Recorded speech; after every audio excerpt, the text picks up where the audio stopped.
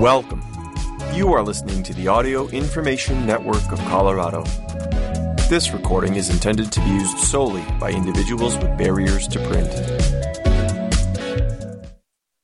Thank you for joining us for October 22nd, 2022 Saturday reading of the Arapahoe County News. My name is Pablo. Today, we will be reading the following main articles. Colorado Supreme Court declines to hear appeal on Priola recall effort after party switch by the Associated Press. In Aurora, a first look at the frenzied art and life of Salvador Dali by Kara Mason. Castle Rock to use treated wastewater for drinking. Aurora has reused downstream water for years by Brittany Peterson. Aurora Mayor brings forward Work First Plan for Housing the Homeless by Max Levy, and following up with miscellaneous articles. Colorado Supreme Court declines to hear appeal on Priola recall effort after party switch by the Associated Press, October 21st, 2022. Denver. Colorado's Supreme Court has let stand a lower court judge's ruling that postponed a Republican-backed recall campaign against State Senator Kevin Priola, who switched parties to Democrat to protest what he called the GOP's refusal to repudiate assertions that the 2020 presidential election was stolen. The Supreme Court declined without comment to hear the appeal by Advance Colorado Action, a conservative group backing the circulation of recall petitions in Priola's suburban Denver district. It issued its decision on Tuesday. Priola's district, as it stands today, includes parts of Aurora. The lower court's preliminary injunction temporarily enhanced Democrats' ability to retain a majority in the state Senate, where they hold a 21-14 advantage after the November 8th midterm elections. The party holds a larger majority in the House. A recall committee began collecting voter signatures soon after Priola announced his party switch in August, citing his disgust with the Republican Party's tolerance of persistent assertions that the 2020 vote was stolen. Those assertions have repeatedly been proven false. Denver District Court Judge Marie Avery Moses ruled October 10th that recall supporters must wait until January 9th when Colorado's 2023 legislature convenes and Priola is sworn in to collect signatures in a new district Priola represents that is more favorable to Republicans. Priola's district boundaries were changed as a result of redistricting. Moses ruled the Secretary of State's office erred on approving the recall campaign beforehand. Petitioners had until November 8th to collect enough signatures to force an eventual recall vote, possibly in January. A Democrat-backed committee created to fight the recall sued to challenge the Secretary of State's ruling. Michael Fields, president of Advance Colorado Action, said the recall campaign had collected more than 20,000 voter signatures and was considering its options, including with the lower court. Quote, "It's unfair given the Secretary of State's office told us this is how we had to do it," unquote, Fields said. Quote, "It's not fair to the people who signed the petition," unquote. Priola is in his second term as a state senator and is not up for re-election in November. In Aurora, a first look at the frenzied art and life of Salvador Dali by Kara Mason, Sentinel Managing Editor, October 21st, 2022. Aurora.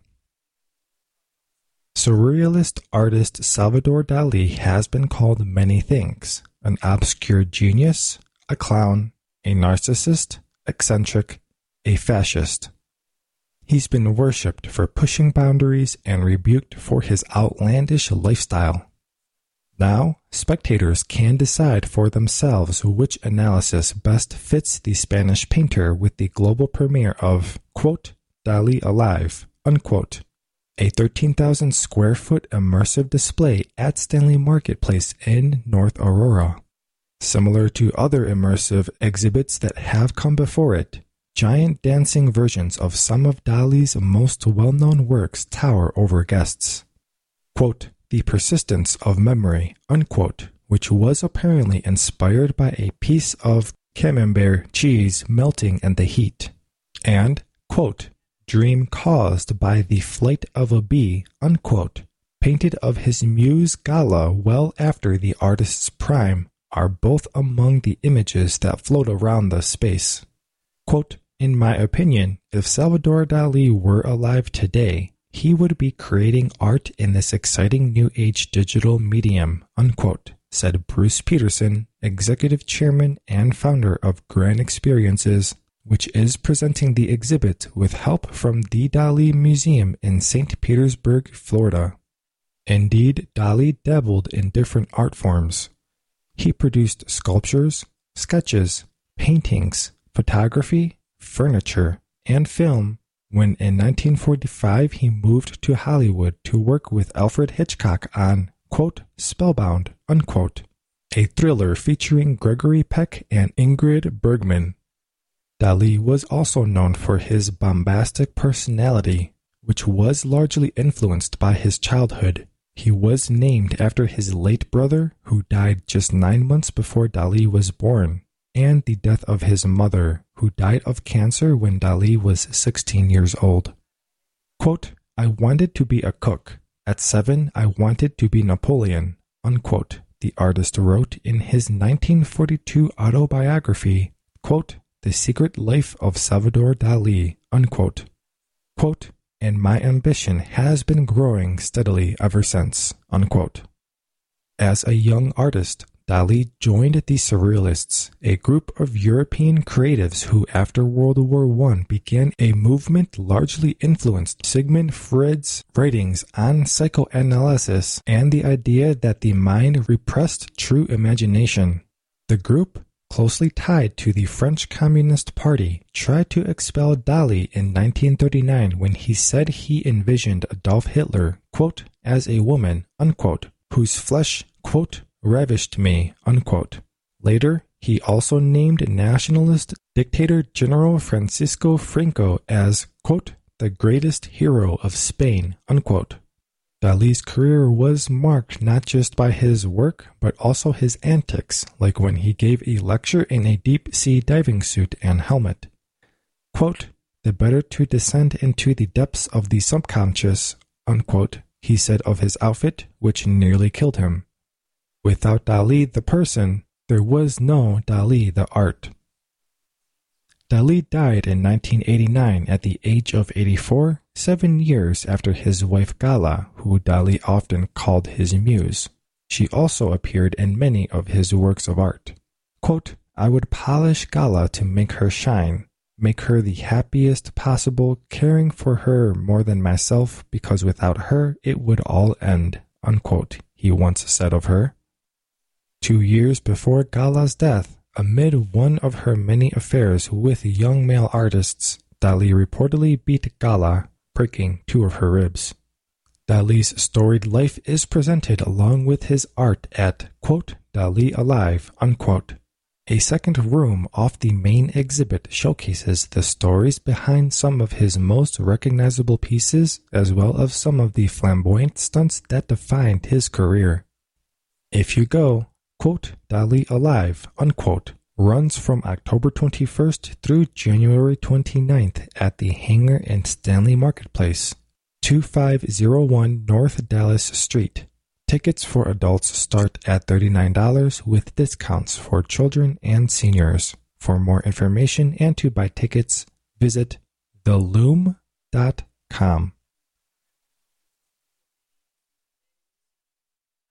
Castle Rock to use treated wastewater for drinking. Aurora has reused downstream water for years. By Brittany Peterson, Associated Press, October 21st, 2022. Castle Rock. When Eric Seufert brewed a test batch of beer in 2017 with water from recycled sewage, he wasn't too concerned about the outcome. The engineering firm that approached him about the test explained the process, and together they sipped samples of recycled water. Seufert quickly understood it wasn't too different from how water is normally handled. Quote, "Every stream and river in this country has someone putting in their wastewater after they've treated it," unquote, he said. After tapping the keg and having a taste, the owner of 105 West Brewing Company in Castle Rock, Colorado, proudly served it at his bar. Brewing beer, cooking food, and refilling water bottles with recycled wastewater could soon become standard practice in a state that's synonymous with its pristine-tasting snowmelt and mountain springs. Last week, Colorado's Water Quality Agency gave unanimous preliminary approval to regulate direct potable reuse, the process of treating sewage and sending it directly to taps without first being dispersed in a larger water body. Pending a final vote in November, the state would become the first to adopt direct potable reuse regulations, according to WattReuse, a national group advocating for the method. Quote, "Having well-developed regulations helps ensure projects are safe and that project proponents know what will be required of them," unquote, said Laura Bellinger, water resources engineer with the nonprofit Western Resource Advocates. The interest is widely shared among other Colorado Front Range cities, many involved in the rulemaking process. The region anticipates rapid population growth over the next few decades, and treating sewage for drinking is how that growth will be met, said Greg Baker of Aurora Water. Quote, "It becomes more and more difficult to acquire new water," unquote, Baker said. Quote, "The more we can take advantage of water we already have, the better for all of us," unquote. Aurora, often partnering with Colorado Springs for decades, is in a relative enviable position compared to many Front Range communities because of sizable water rights and its own reservoir for storage. Still, Aurora has long been aggressive in acquiring rights when it can and has led the state in a large reuse program that filters water through underground wells, then pumps it over an elevation of about 1,000 feet and about 20 miles back to Aurora, where it is filtered and treated. Treated wastewater from local rivers and creeks often must be returned to the source for downstream users, who are owed minimum flows as required by various laws. But imports, such as Colorado River water pumped over the Continental Divide and down to the Front Range, can in many cases be completely used up. Nearly all the water in Aurora can be reused. The city is currently reusing about 10% filtered through the South Platte River bank and is well positioned to accommodate future growth by expanding recycling, Baker said. The reuse project, called Prairie Waters, is almost a decade old. The system is able to treat and deliver as much as 10 million gallons of water a day, according to Aurora water officials. Aurora has also used treated water for irrigation in parks and landscaping for several years. As the state's population explodes and regional water supplies dwindle, recycling water for drinking is a significant opportunity for stretching a limited supply, said Kevin Reedy, conversation specialist for the Colorado Water Conservation Board. And he said it's a game changer in a place like Castle Rock, a city of 75,000 just south of Denver nestled under its prominent namesake butte that relies primarily on pumping finite groundwater for drinking. Quote, "I think it's an important tool for the long term because it gives water providers options to respond to future scarcity of water supplies, whether drought-driven or other reasons," unquote, said Mark Marlowe, director of Castle Rock Water. The utility already reuses about 14% of its wastewater, sending it to a creek from the treatment plant and redrawing it farther downstream. But as climate change leads to more arid condition in the western U.S., the creek's flow is becoming less reliable. Prairie Water's multi-barrier purification approach. 1. Riverbank filtration extracts water from alluvium and removes nitrate, pathogens, and trace organic chemicals in about 10 days of travel time. 2.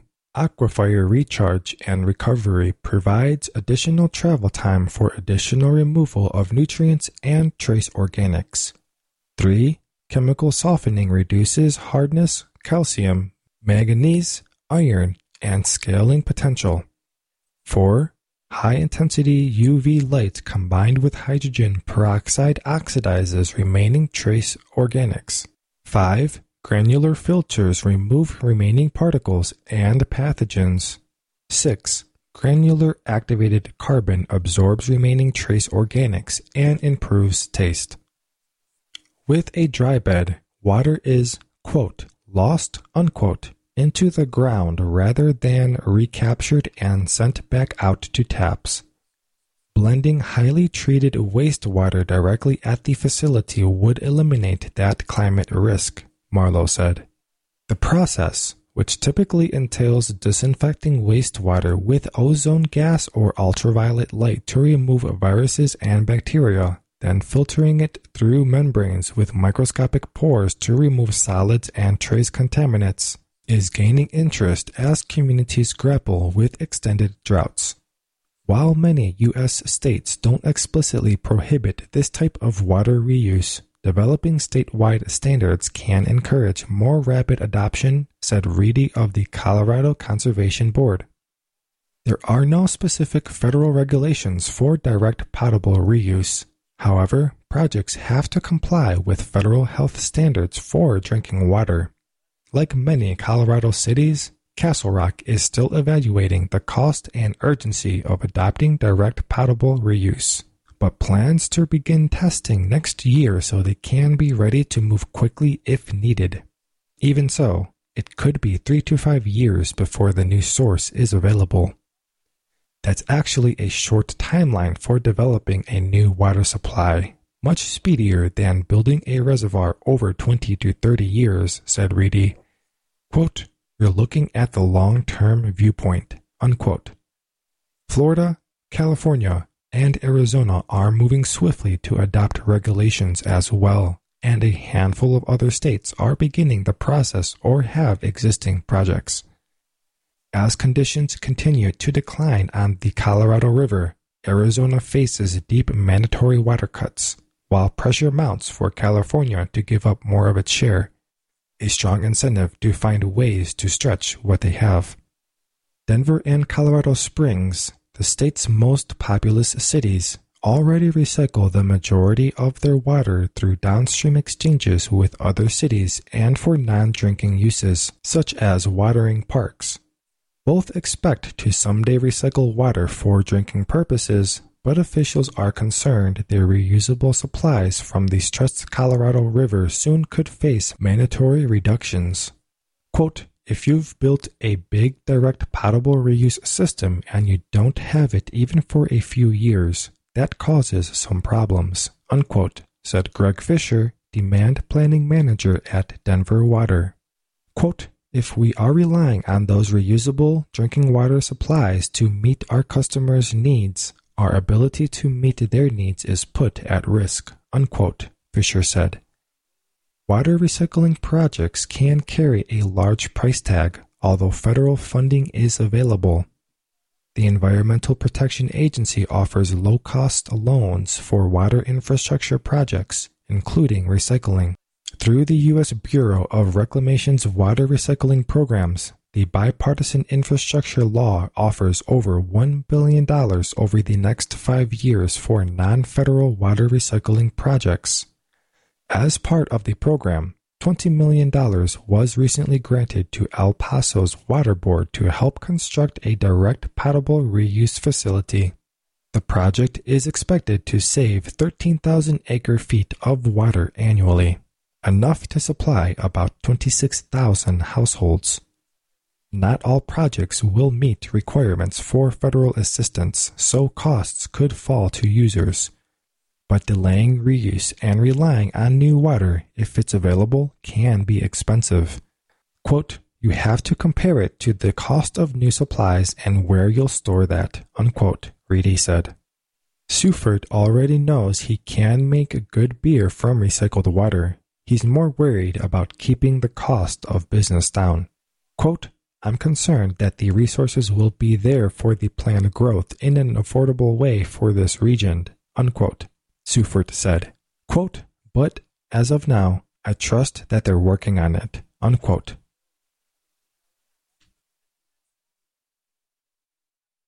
Aurora Mayor brings forward Work First Plan for Housing the Homeless by Max Levy, Sentinel staff writer, October 20th, 2022. Aurora conservatives want to codify more of their philosophy around housing the homeless following a trip to San Antonio to study that city's outreach and aid programs. Mayor Mike Kaufman presented an outline for coordinating the city's approach to homelessness on Monday, which includes creating conditions for accessing transitional housing and incentives for using support services, quantifying the city's successes at addressing homelessness based on the number of clients who have achieved self-sufficiency, consolidating homelessness services onto a single campus, which the city may wait to build until it secures the help of a private nonprofit, offering employment services, emergency support, and case management for the homeless, and developing a public communication strategy to educate the public about how the city's program works and how they can support it. Quote, "What we ought to do on the campus is focus our resources on those that want to change their behavior, those who want to do something affirmative to change their behavior, to participate in addiction recovery and mental health programs," unquote, he said. Quote, "But like the model of Haven for Hope in San Antonio, that all of these specific services, we really want them co-located on the campus," unquote. It was unclear whether Kaufman has the votes to codify the plan, as one conservative, Curtis Gardner, was absent Monday and another, Danielle Jurinsky, had microphone issues that prevented her from sharing her opinion of the plan at the end of the remote meeting. Kaufman's plan was opposed by council progressives who said more conditions for receiving aid would only lead to the city helping fewer people exit homelessness. Quote, "We were told, even by folks at Haven, that the conditions were barriers, that we were going to serve less people," unquote, Councilmember Juan Marcano said. Quote, "Our residents have asked us to solve this problem, not to moralize about it, not to make judgments about it, but to solve this problem. And I feel like we're getting way into the weeds here about a campus, and all of these requirements we want to tack on, and that's going to make anything we do less effective at the end of the day," unquote. He also questioned whether it was cost-effective for the city to invest in a single campus rather than existing properties around the city, which Houston reportedly found to be more cost-effective. Before traveling to San Antonio, a delegation from Aurora also visited Houston to evaluate that city's approach to homelessness. Kaufman said, and Councilmember Dawson Zvonek agreed, that he believed concentrating homelessness services in a single place made it easier for people in need to find help. Zvonek also said, quote, "Housing first," unquote, "policies are fiscally unsustainable and," quote, "hide," unquote, "the homeless by placing them in housing without helping them live self-sufficient lives." Quote, "I don't think it's our economic system that produces homelessness. I think it's lenient drug laws that produce more homelessness and the lack of access to mental health support that leads to homelessness," unquote, Zvonek said.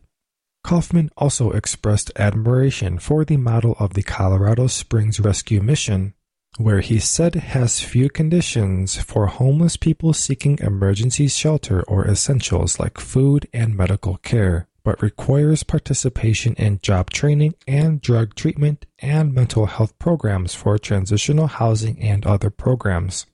Councilmember Francois Bergen asked whether a condition could be added to Kaufman's plan to require investment by a nonprofit before building a campus, and the mayor said he would work with Bergen on language to reflect that, adding that he was willing to talk with any council member about what they would like to add to the plan. A survey undertaken on behalf of the U.S. Department of Housing and Urban Development indicated that in 2022 there were at least 612 unsheltered homeless people living in the city of Aurora. Perry, Getting Up Close and Personal with Colorado Candidates by Dave Perry, Sentinel Editor, October 20th, 2022. You've seen their endless commercials. You've hid from them when they've knocked on your front door. You've read their privacy mailers stuffed into your mailbox as they slid from your hands into the recycle bin. But for all of this year's claims that you think you know more than you ever wanted to about the herd of politicians fighting to be your elected official, the Sentinel has some tidbits I'll bet you didn't know. Sure, a lot of it you don't want to read through, and we're sure you're pleased that we did all of that for you. But for all of that political posturing, sound bites, and muffin chokers, your next governor, commissioner, state senator, and county assessor have unleashed during the past several months, they're mostly funny and amusing people when you can turn off the campaign promises. Each election cycle, the Sentinel queries candidates about plenty of party planks and positions, but we also ask personal questions to give you a sense of who they are when you're not watching. The full collection is embedded in each race in our Rota Guide online on sentinel-colorado.com/sentinel-vote-2020. Here are a few highlights gleaned from the big races. Looking for some crazy fun or solid hedonism? Stay clear of the state's next attorney general, no matter who it is. Dark suits, good manners. Neither one has probably ever stayed up late in their lives. GOP challenger, he's a veteran. John Kellner's bingy TV show, Band of Brothers, so serious. His wild fun fact that you'd never guess? Okay, I might have guessed about his being in the reserves, but not considering it a fun fact. Somebody needs to help Kellner have some fun. His big household chore to hate? Grocery shopping. He got a puppy and some ski boots. Promising. But the superpower he covets? Quote, mind reading. Unquote. I'm guessing Kellner has been surprised by how differently people have reacted to him, conflicting with what he expected.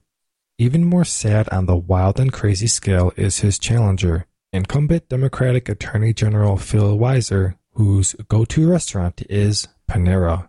Quote, I'm known as a regular there, and the staff all know that my favorite order is my signature iced tea. Unquote. One can only guess about the signature. Splash of Dr. Pepper? What a rebel. He's kind of a sad rebel with a serious taste for baseball rather than top eats. If he could have any superpower, like anything, quote, baseball trivia knowledge, unquote. So sad. Probably to impress strangers at Panera. He hates unloading the dishwasher at home. However, in a purely partisan move, he does like to do the grocery shopping. Look for that tidbit in an ad soon. Moving on to Congress, things get only slightly more exciting. Democrat Congressman Jason Crow just loves hitting up Noodles and Company. Quote, I'm a parent of 2 young children active in sports. Unquote. Lucky kids. They just might like a soft and warm El Salvadorian tamale instead of more beige food at Noodles. Just saying. Crow does have an imagination, kind of. His missing superpower? He wishes he could fly or be invisible. That's better. He loathes folding laundry and could watch Game of Thrones until the end of time or when Nancy Pelosi steps down, whichever. Ask him about amphibians and he'll impress you. His opponent, GOP challenger Steve Monahan, who has drawn praise from regional rags tabbed, quote, liberal, unquote, saw Elton John in Pompeii, his most recent concert. Monahan was recently active duty, It explains why his most recent book read was, quote, The Second World Wars, unquote. Zowie. Sounds like he hates everything but yard work at his house. And few might know that he was the lead singer in a Navy band. That could be the point of a country western song. At least hanging with Secretary of State types would be a little more interesting. Republican hopeful Pam Anderson loves the vibe and food at Clancy's in Wheat Ridge. Sweet. Anyone who haunts the place can attest to stellar fish and chips as well as the shepherd's pie. Just as great, if you're wondering, are the Smithwick's, quote, pints, unquote, and tons of live music. She got to take in Lyle Lovett and the Nitty Gritty Dirt Band at Red Rocks as a recent show. She loves murder mysteries and science fiction, hates cleaning the bathroom, and a while back she was a competitive runner, powering through a national heptathlon, if you have to ask. Democrat Jenna Griswold, the incumbent, last went concerting to a Tito Neves show. Que rico, a clear taste for things way south. Her favorite dinner haunt is La Diabla. And if she could superpower up, quote, extendable arms, to always reach the kitchen top shelf, unquote. T-Rex complex, who doesn't want to fly? She hates undoing the dishes and, surprise, she loves salsa music. The surprises get more interesting when you move toward Colorado's top Senate candidates, Democrat incumbent Michael Bennet and GOP challenger Joe O'Dea. Bennett's last concert? Fish. Seriously, who knew? He loves El Taco de Mexico in Denver, a standby no matter how much heat you can take on your plate or on the Senate floor. His wish for superpower? Quote, ending child poverty in America, unquote.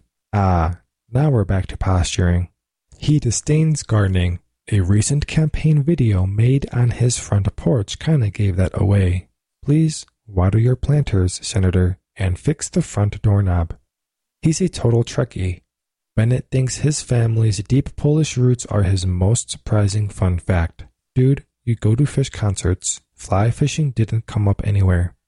For those who watch and listen to O'Dea, there are few surprises. He last saw the Eagles in Las Vegas, loves John Wayne movies, and had a great time recently taking a horseback ride through Wetmore. That's called a pattern. He wishes, more than any other amazing thing he could do, he could, quote, predict the future, unquote. I've seen that polling, Joe. You might not want to know. He doesn't like taking out the trash. Is that telling for someone who wants to be a politician? During the pandemic, he really missed just stopping off at a bar for a beer. We recently found out he drinks Michelob Ultra on ice. Perhaps he just likes company.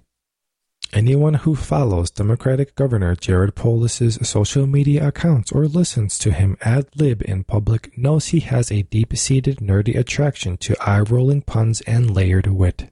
The most, quote, Colorado thing, unquote, he's done recently, quote, roasted and subsequently tasted chilies at the Pueblo Chili Fest, unquote. Truly a Coloradan and speaker of Spanish, he used the correct, quote, chili, unquote, before subsequently roasting and tasting said chilies. He hangs most often at his son's, quote, playtime, unquote, cafe where the lattes rock. Otter only then coveting a superpower allowing for knowing the future, like Bennett's political opponent, Polis envies anyone who has, quote, infinite wisdom, unquote. Listening to him talk, sometimes I'd say he feels pretty close to that. He's a total Trekkie too, and over the years, he's milked and mixed those metaphors and cliches like a pro.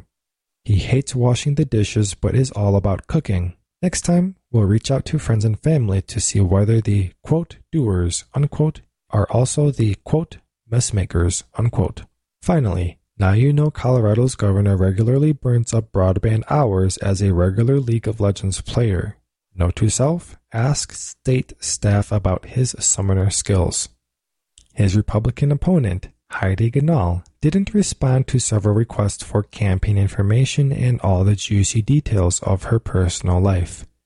Creator of Camp Bow Wow and a self-inflicted critical wound overseeing imaginary, quote, furries, unquote, in schools across the state, I'm guessing she doesn't identify as Catwoman. 6 indicted in sophisticated Denver area identity theft and robbery scheme by Max Levy, Sentinel staff writer, October 19, 2022. Centennial. Several people have been indicted for their roles in an alleged criminal scheme where suspects bought luxury cars under stolen identities and then used the illegally purchased vehicles to commit robberies in the Metro Denver area. Convenience stores in Aurora, Denver, and Thornton were robbed by the group, while the identities of 4 other people were reportedly stolen and used to obtain cars manufactured by Mercedes-Benz, Audi, and BMW, along with other vehicles.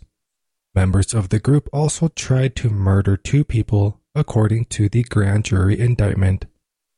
18th Judicial District Attorney John Kellner and law enforcement officials announced the charges Wednesday at a news conference where they acknowledged the trail of victims whose identities and cars were stolen and who were robbed at gunpoint.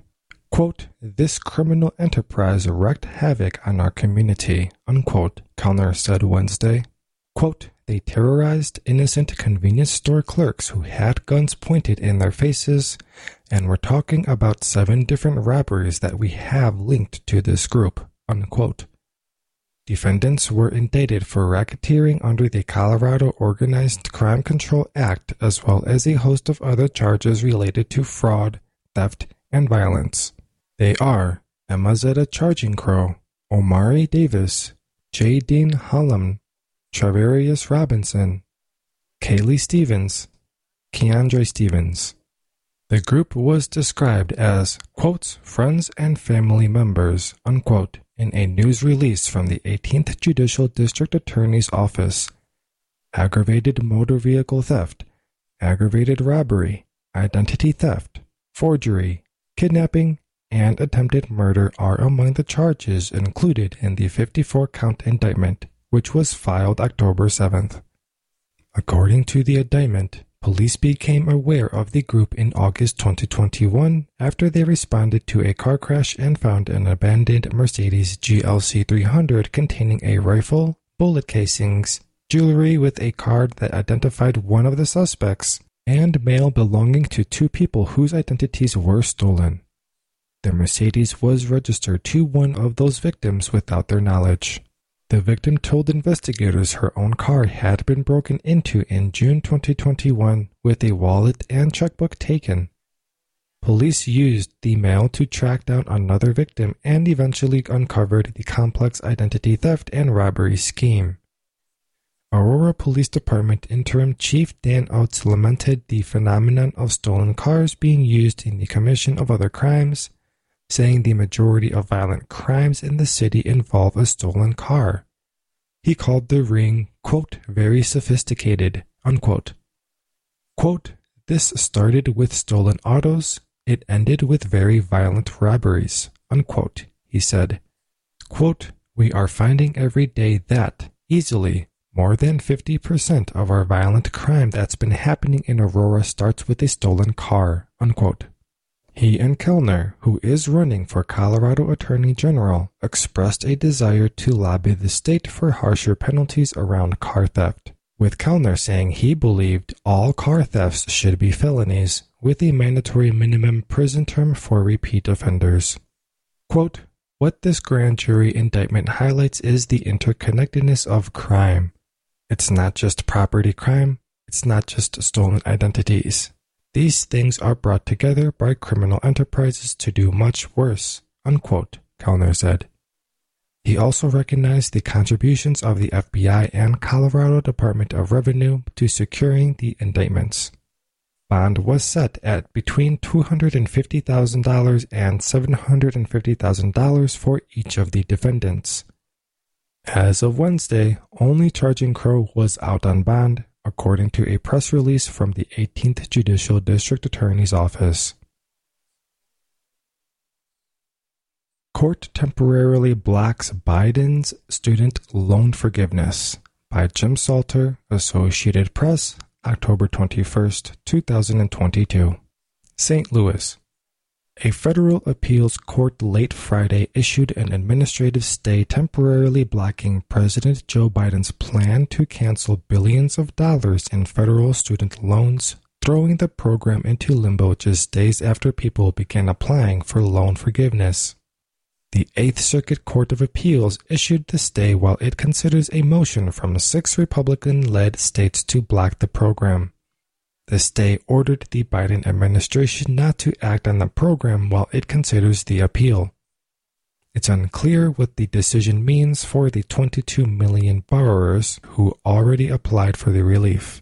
The Biden administration had promised not to clear any debt before October 23rd as it battled the legal challenges, but the soonest it was expected to begin erasing debt was mid-November. White House Press Secretary Karine Jean-Pierre encouraged borrowers to continue to apply for the relief, saying the court's temporary order did not prevent applications or the review of applications.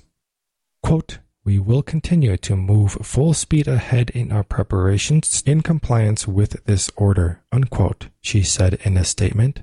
Quote, "And the administration will continue to fight Republican officials suing to block our efforts to provide relief to working families," unquote.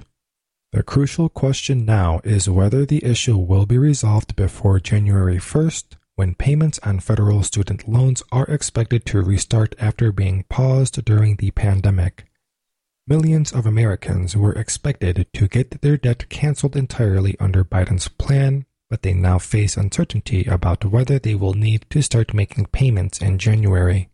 Biden has said his previous extension of the payment pause would be the final one, but economists worry that many Americans may not have regained a financial footing after the upheaval of the pandemic. If borrowers who were expecting debt cancellation are asked to make payments in January, there's fear that many could fall behind on the bills and default on their loans. A notice of appeal to the 8th U.S. Circuit Court of Appeals was filed late Thursday, hours after U.S. District Judge Henry Autry in St. Louis ruled that since the states of Nebraska, Missouri, Arkansas, Iowa, Kansas, and South Carolina failed to establish standing, quote, "the court lacks jurisdiction to hear this case," unquote. Separately, the 6 states also asked the district court for an injunction prohibiting the administration from implementing the debt cancellation plan until the appeals process plays out. Nebraska Attorney General Doug Peterson, one of the 6 attorneys general leading the effort to block the debt relief program, praised the court's decision. Quote, "We are pleased the temporary stay has been granted," unquote, Peterson said in a statement. Quote, "It's very important that the legal issues involving presidential power be analyzed by the court before transferring over $400 billion in debt to American taxpayers," unquote. Speaking before Friday's ruling at Delaware State University, a historically black university where the majority of students receive federal Pell Grants, Biden touted the number of applicants who have applied for the loan relief in the week since his administration made its online application available.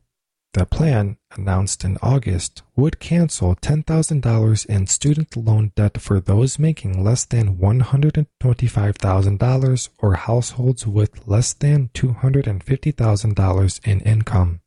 Pell Grant recipients, who typically demonstrate more financial need, will get an additional $10,000 in debt forgiven. The Congressional Budget Office has said the program will cost about $400 billion over the next 3 decades. James Campbell, an attorney for the Nebraska Attorney General's office, told Autry at an October 12th hearing that the administration is acting outside its authorities in a way that will cost states millions of dollars. The cancellation applies to federal student loans used to attend undergraduate and graduate school, along with Parent Plus loans. Current college students qualify if their loans were disbursed before July 1st. The plan makes 43 million borrowers eligible for some debt forgiveness, with 20 million who could get their debt erased entirely, according to the administration. The announcement immediately became a major political issue ahead of the November midterm elections. Conservative attorneys, Republican lawmakers, and business-oriented groups have asserted that Biden overstepped his authority in taking such sweeping action without the assent of Congress. They called it an unfair government giveaway for relatively affluent people at the expense of taxpayers who didn't pursue higher education. Many Democratic lawmakers facing tough re-election contests have distanced themselves from the plan. Biden on Friday blasted Republicans who have criticized his relief program, saying, quote, "Their outrage is wrong and it's hypocritical," unquote. He noted that some Republican officials had debt and pandemic relief loans forgiven. The 6 states sued in September.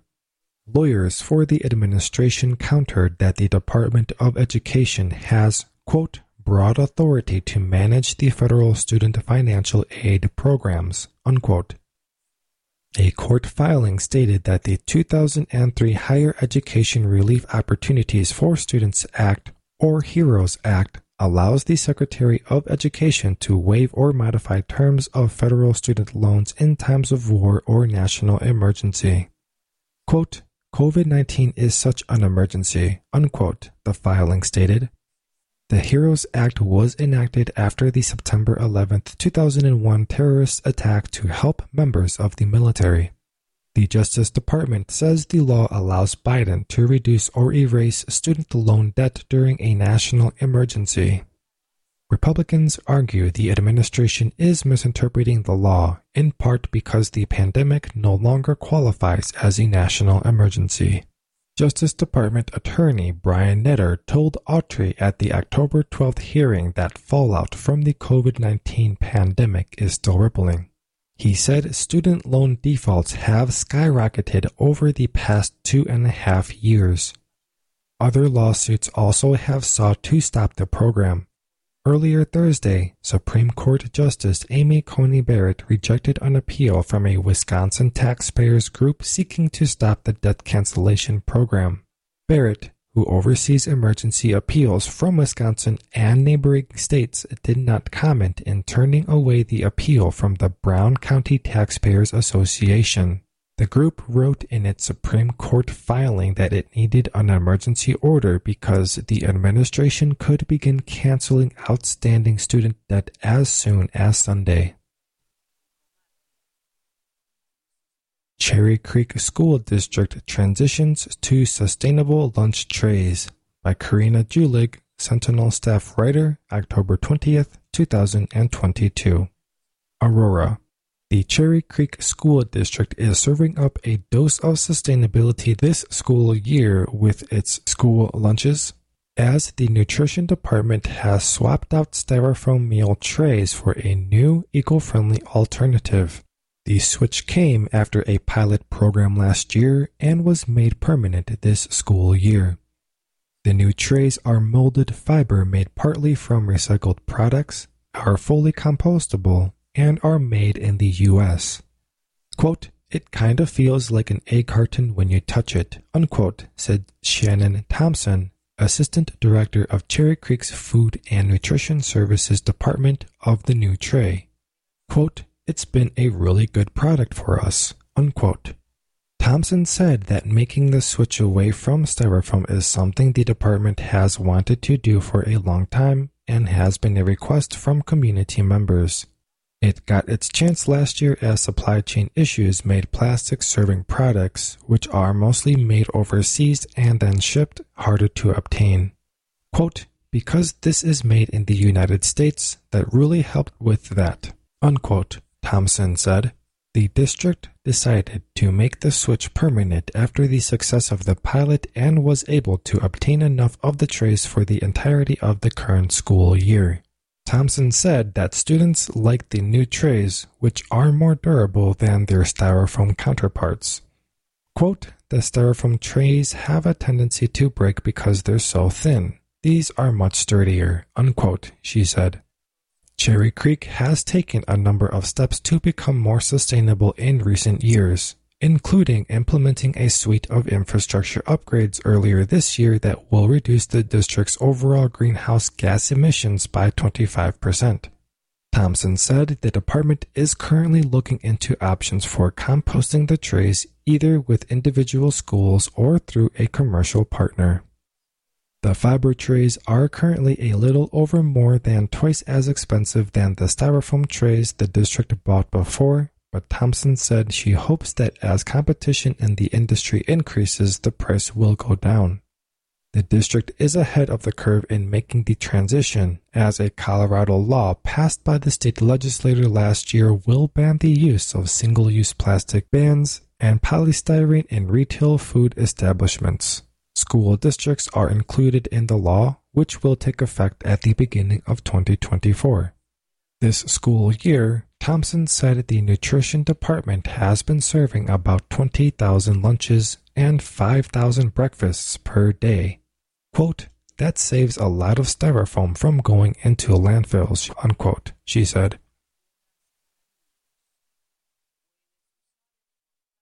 Judge dismisses voting case against Colorado Springs lawmaker, citing erroneous allegation.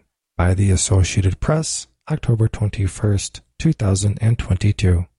Colorado Springs. A Colorado judge on Friday dismissed a felony case against Democratic State Senator Pete Lee that alleged the lawmaker voted outside the district he lives in and represented in 2020, citing erroneous information provided to a grand jury before Lee's indictment. El Paso District Court Judge Eric Bentley found that misleading evidence unwittingly submitted by an investigator for the district attorney's office led a grand jury to indict Lee on August 3rd, the Denver Post reports. Bentley said there was no wrongdoing by Republican Michael Allen, who heads the 4th Judicial District Attorney's Office.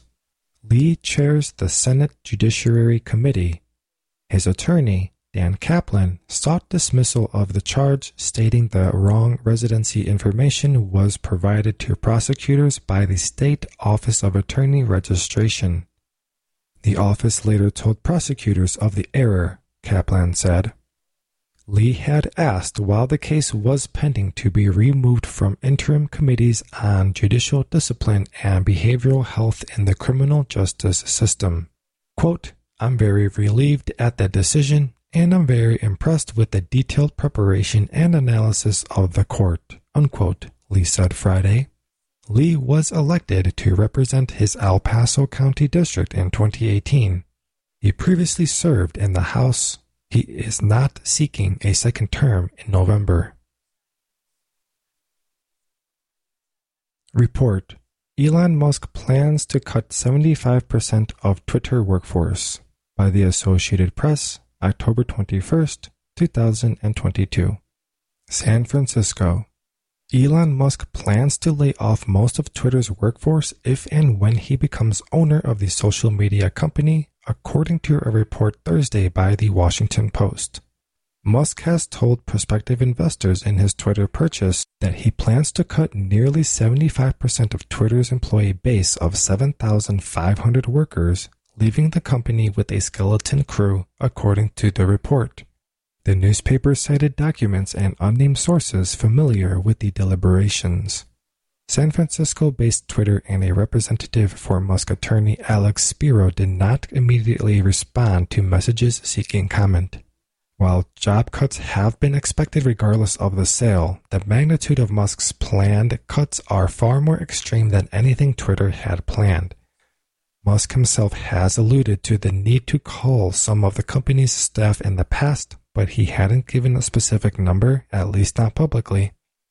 Quote, "A 75% headcount cut would indicate, at least out of the gates, stronger free cash flow and profitability, which would be attractive to investors looking to get in on the deal," unquote, said Wedbush analyst Dan Eves. Quote, "That said, you can't cut your way to growth," unquote. Eves added that such a drastic reduction in Twitter's workforce would likely set the company back years. Already, experts, nonprofits, and even Twitter's own staff had warned that pulling back investments on content moderation and data security could hurt Twitter and its users. With as drastic a reduction as Musk may be planning, the platform could quickly become overrun with harmful content and spam, the latter of which the Tesla CEO himself has said he'll address if he becomes owner of the company. After his initial $44 billion bid in April to buy Twitter, Musk backed out of the deal, contending Twitter misrepresented the number of fake, quote, spambot, unquote, accounts on its platform. Twitter sued, and a Delaware judge has given both sides until October 28th to work out details. Otherwise, there will be a trial in November. Thank you for joining us for the Arapahoe County News.